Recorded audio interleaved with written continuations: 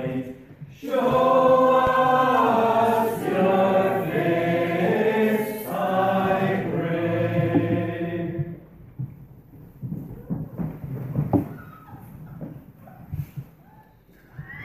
1 Corinthians chapter 4, page 1146 in Church Bible.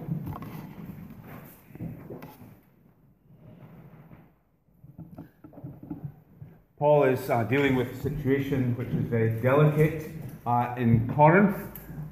It's one which is delicate because he is involved. His own standing as an apostle is being undermined. And it's being undermined by people who are setting themselves up as apostles who they claim are more significant, more impressive, more powerful than Paul. And this is an important, a serious situation because Paul, of course, is one to whom God has given revelation. And for Paul's authority to be undermined goes beyond his own personal status. It is a matter of the faith itself. Paul has spoken about the factions and from the beginning, from chapter 1, and in chapter 3 he has been referring to himself and Apollos. What after all is Paul? What after all is Apollos? And then in chapter 4 he said, I've applied these things to myself and Apollos for your benefit. And it's a mark of the man, a mark of the pastoral heart of Paul that he has limited, he's made concrete rather, the situation under his own name and under the name of his friend Apollos, his close associate, rather than naming and shaming those others who are responsible and crushing them. He has made himself and Apollos examples of what is going on, and made himself and Apollos illustrative of how they are to regard true teachers. He wants them to not go beyond what is written. In other words, not to have views of the gospel ministry which are not in Scripture. He doesn't want them to be regarding their leaders from a worldly point of view, but to keep to what the Scriptures say about the office. Now, in the previous chapter, chapter 3, we were looking at workers within the church using the figure of farm labourers who sow and water, and builders who lay a foundation and build on top of that foundation. And the lesson was that we are workers together in the church. We have different roles, but God alone can give the growth. And so that one fact undermines any attempt to build up, to puff up someone to celebrity status. Because after all, no one other than God can bring someone who is dead in sin to the life. God must give the life. And so give God the glory and recognize that the others are simply co-workers.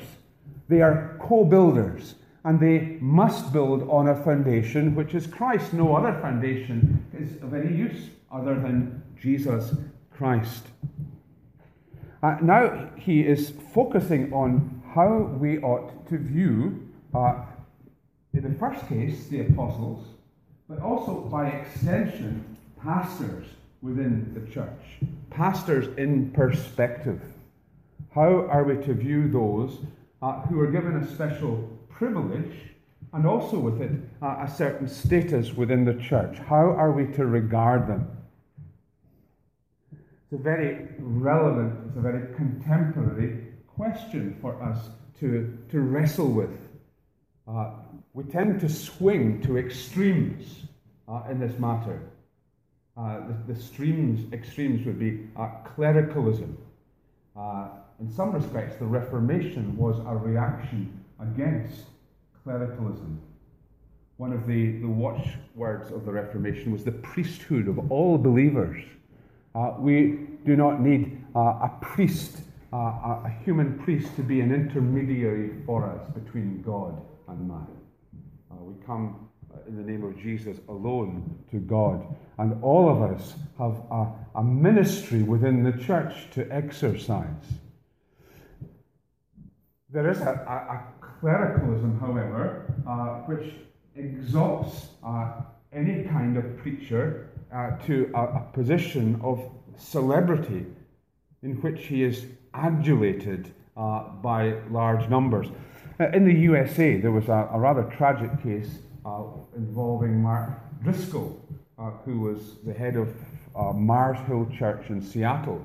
And Mark Driscoll has had a very positive impact, especially in young people, in encouraging them to get into Reformed theology. But under the weight of his own celebrity, this mega church pastor made some very unwise decisions, and there was a resulting car crash which saw him being dismissed from the church that he had established. And on our side of the pond, we also had evangelical leaders who spawned their own circle of followers, where the relationship went beyond that of being helpfully advised towards a blind following of style and presentation. Sometimes you would listen to one preacher and think it was actually the leader of his own particular circle that was standing in front of you, because he had adopted his style of preaching. He had become a clone. And there was a blindness to some of the dogmas and the failings of those leaders. So, on the one hand, there is this clericalism, this unthinking adulation of the leader.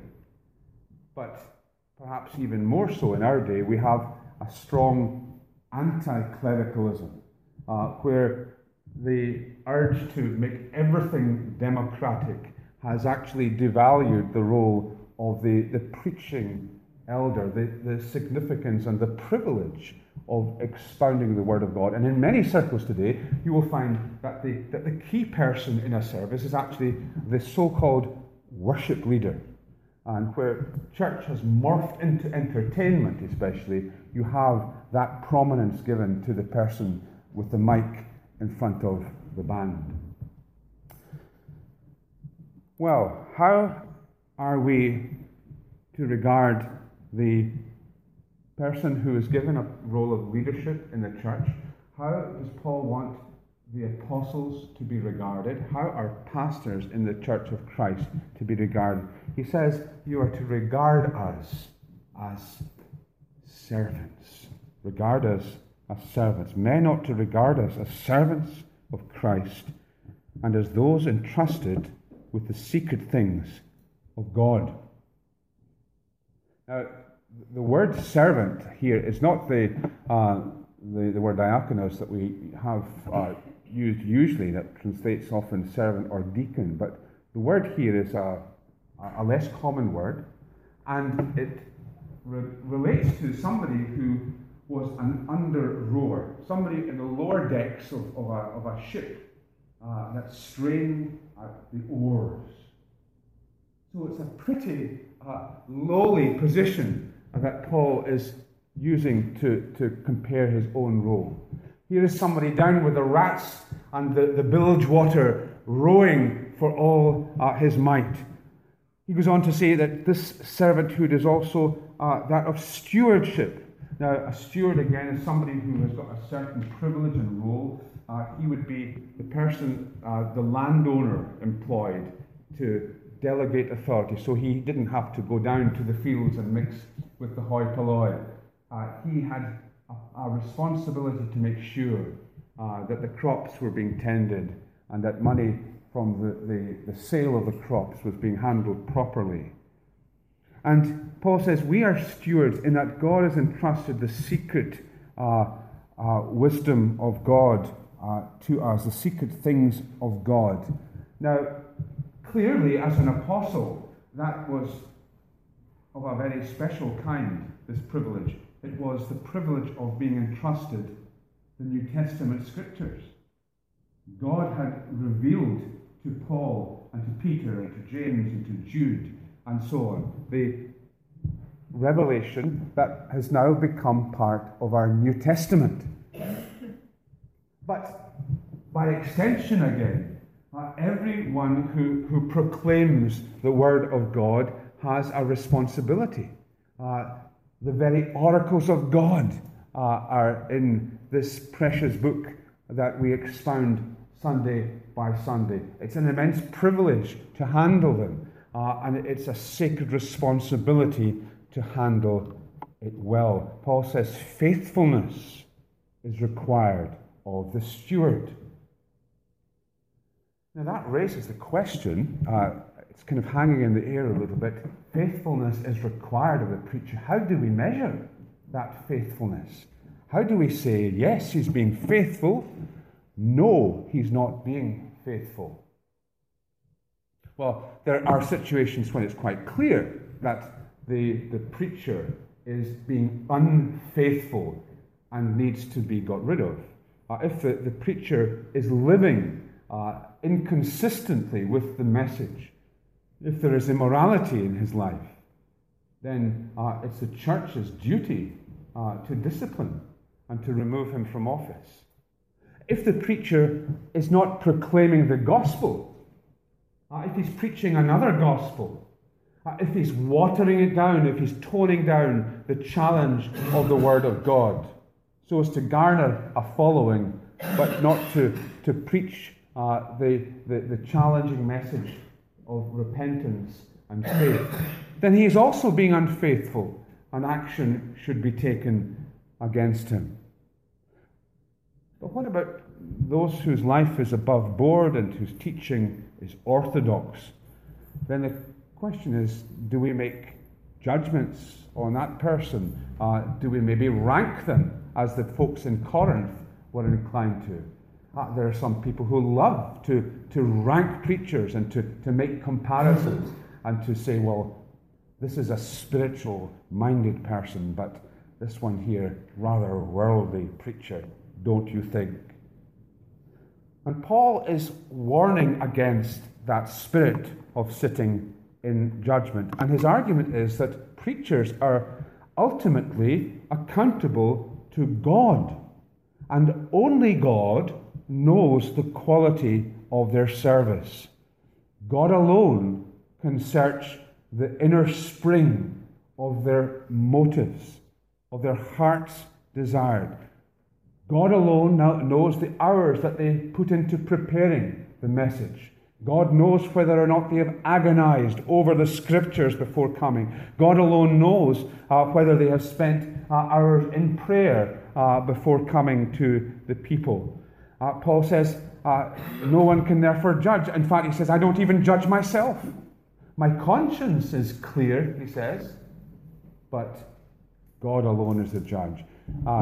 It's a reminder, isn't it, that your conscience, although we should never go against our conscience, your conscience in itself is not an infallible guide. We can sear the conscience. We can disobey God's will so repeatedly that we are no longer accused by our conscience. Or we do not calibrate our conscience by the Word of God, so that it is no longer the reliable guide it should be. But in general, when our conscience accuses us, we need to turn to God and repent. But when it is not accusing us, Paul says it's not necessarily a sign that everything is fine.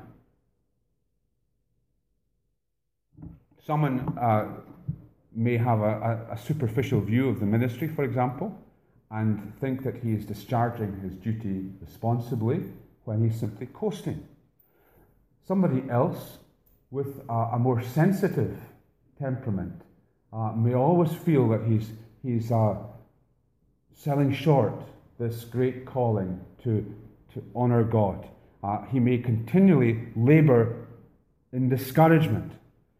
Very difficult thing, Paul is saying, to come to an accurate assessment of your achievement. If that is the case, how much less, says Paul, should outsiders meddle? They know in part, but God knows all. Therefore, we are to judge, he says, nothing before the appointed time. On the day of judgment, all will be revealed, and God will give praise where it's appropriate. But before then, it is quite wrong to evaluate the quality of someone's work. After all, Paul says, if someone is gifted, by definition, the gift has come from God. Why should that person boast? Why should he be singled out for approval? We are servants of God. We are stewards of the secret things of God. The second description that Paul gives is the most striking description. He says, we're the scum of the earth. We're the scum of the earth. We're the refuse of the world. In fact, that there are a multiple number of pictures that Paul paints of the reality of how the apostles are viewed by the world. And as he does this, as he says, this is how people think of us, he's all the time contrasting with the way that the Corinthians think of themselves. You think that you're really wise. We're fools for Christ. You're kings. Well, we're treated as prisoners, as a spectacle, and so on. They thought that they had arrived. They were looking down at those who, like Paul, had come and who had actually brought the gospel to them. And Paul's saying, I and those with me, we gladly embrace this title of being the underdogs of the world, the refuse of the world. This is a badge of honor as far as we are concerned. The scum of the earth, the refuse of the world. We are people who have been brought in at the end of the procession, he says, as a spectacle. Verse 9, it seems to me that God has put us apostles on display at the end of the procession like men condemned to die in the arena. We've been made a spectacle to the whole universe, to angels as well as men. Now, in Paul's day, the sporting celebrities were people who would be in the arena and would be the gladiators of his day, earned a real reputation. The crowds chanted their names. It was the equivalent of our football celebrities. Paul's not speaking about these kind of people. Paul is speaking about the slaves, the prisoners of war that were chained to the chariots of the conquering army that came back to Rome in a victory parade. And these miserable creatures at the end would then be thrown to the lions or put in a completely unequal competition with one of the expert gladiators. And the crowd would derive delight from seeing them cut down. We, he says, are like these men. We have become a spectacle to the world. And the apostles have been willing to be fools for Christ. We are fools for Christ. You are so wise. Would that we had your wisdom. We have been willing to be fools for Christ.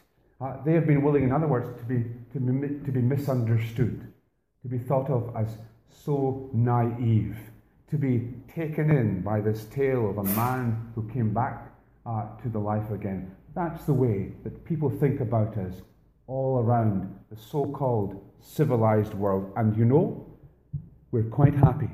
We're content to be thought of as fools because it's for Christ's sake. Again, the contrast to the idea that we have of what it is to be something, to be a figure, to be a celebrity.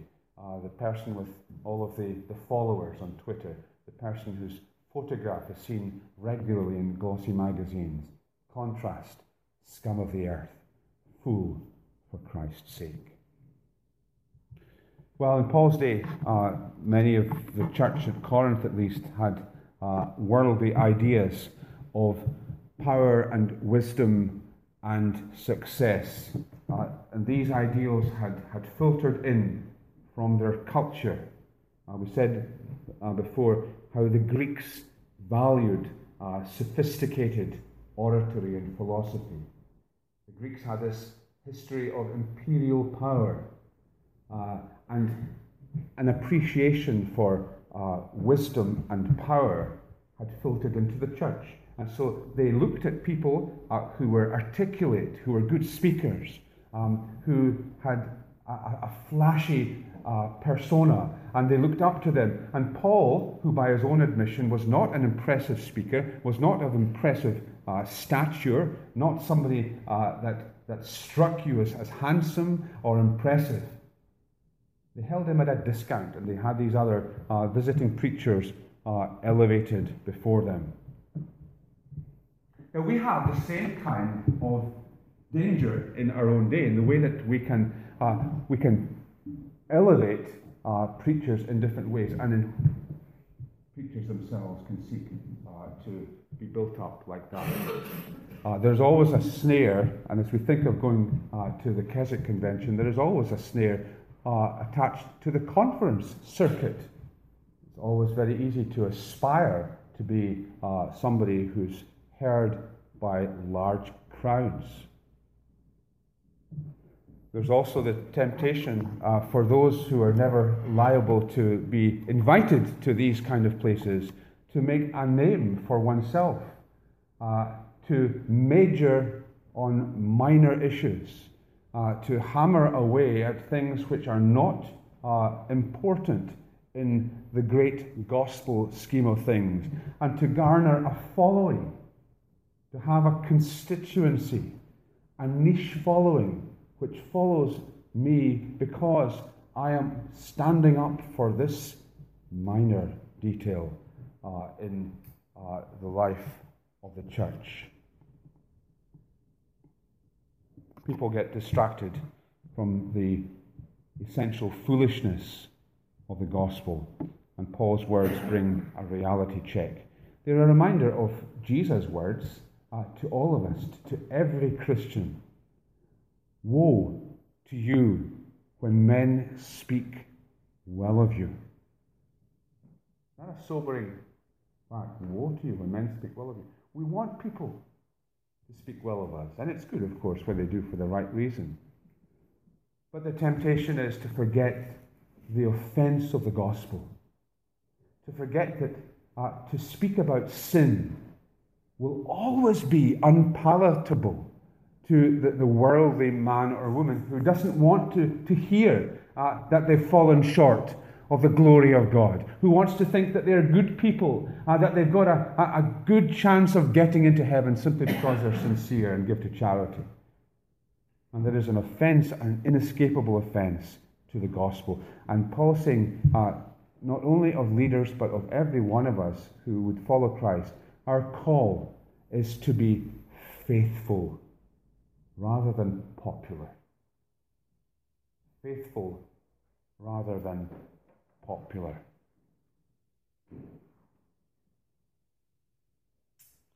We're never told that the Christian life would be anything other than hard. And when the church becomes part of the establishment, then it lives with the possibility of being infiltrated by the world's values until it goes into terminal decline.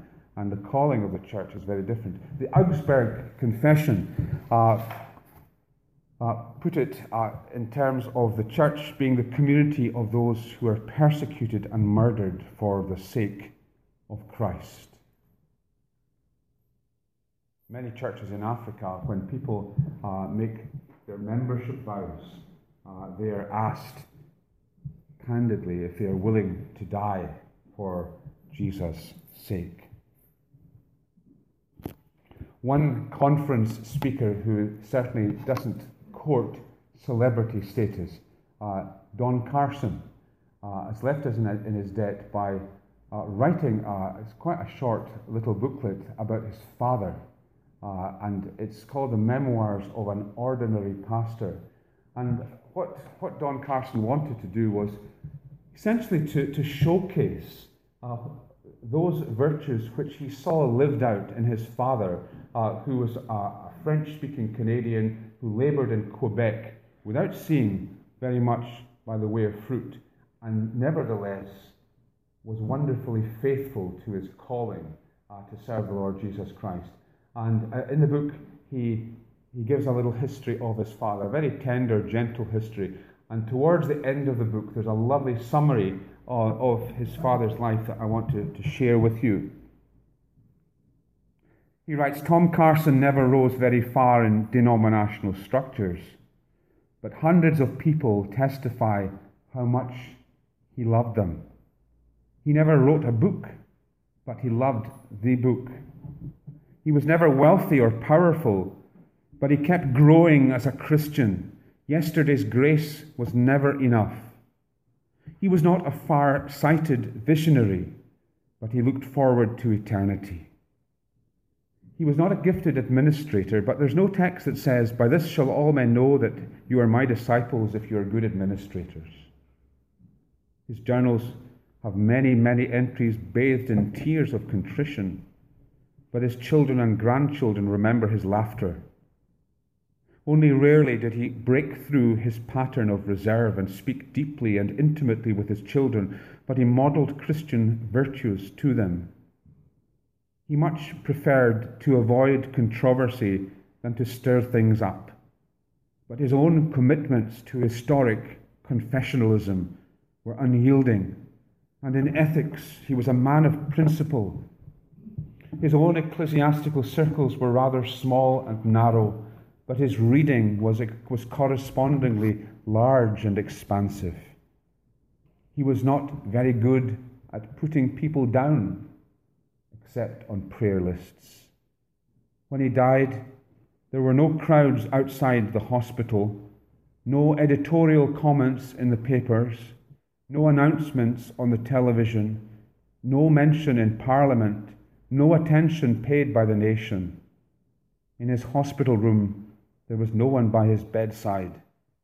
There was only the quiet hiss of oxygen, vainly venting because he had stopped breathing and would never need it again. But on the other side, all the trumpets sounded. Dad won entrance to the only throne room that matters. Not because he was a good man or a great man. He was, after all, a most ordinary pastor. But because he was a forgiven man. And he heard the voice of him whom he longed to hear saying, well done, good and faithful servant. Enter into the joy of your Lord. Paul's third perspective as to how we are to view the preacher, the pastor, is as that of a father. Pastors are to be fathers of the church family. There is no contradiction with this and what Jesus says about calling no man father. Paul's not saying that we're to look up to him or to anyone else as a guru. We're not to enter into a dependency relationship with anyone. Paul is saying that his relationship with the flock is one of gentleness and affection and openness. That's what earns his authority. The authentic characteristic of a pastor is gentleness and not autocracy. Paul appeals to his gentle regard for them, and he used the same picture in another context when he's writing to the Thessalonians, and this time he speaks about not being a father but being mother-like towards them. As apostles of Christ, he said, we could have been a burden to you, but we were gentle among you, like a mother caring for her little children. We loved you so much that we were delighted to share with you not only the gospel of God, but our lives as well. because you had become so dear to us.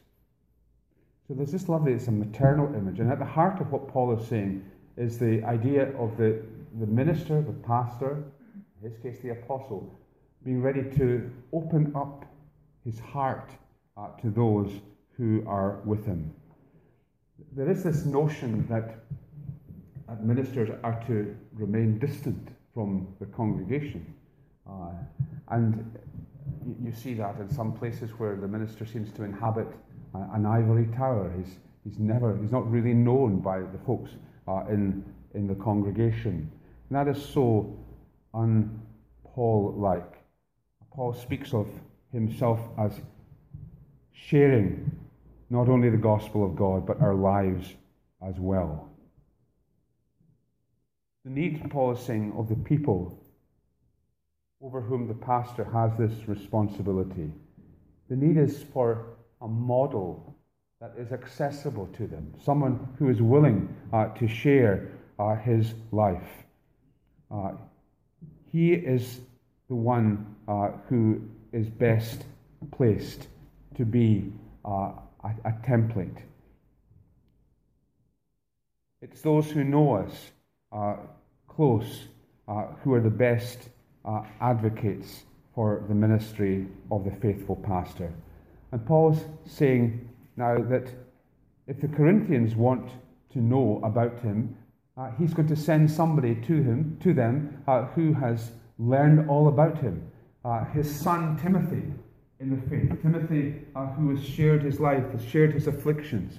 Paul has opened his life to him. He's seen him warts and all. And Timothy now is going to come to Corinth.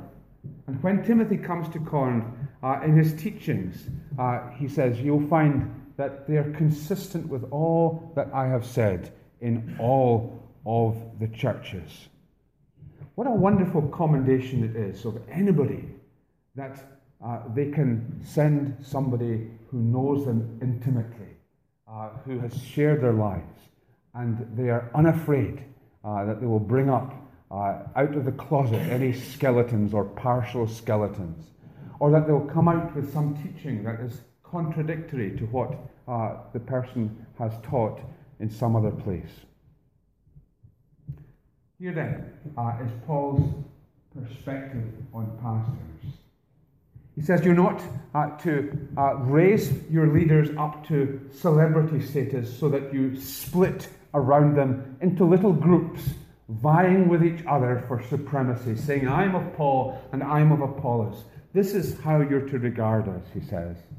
You're to remember that we are servants of God on your behalf. You're to remember that we have gladly embraced the disapproval of the world. We are to the world the scum of the earth. We've become fools for Christ, and gladly so. And we are fathers to the church family.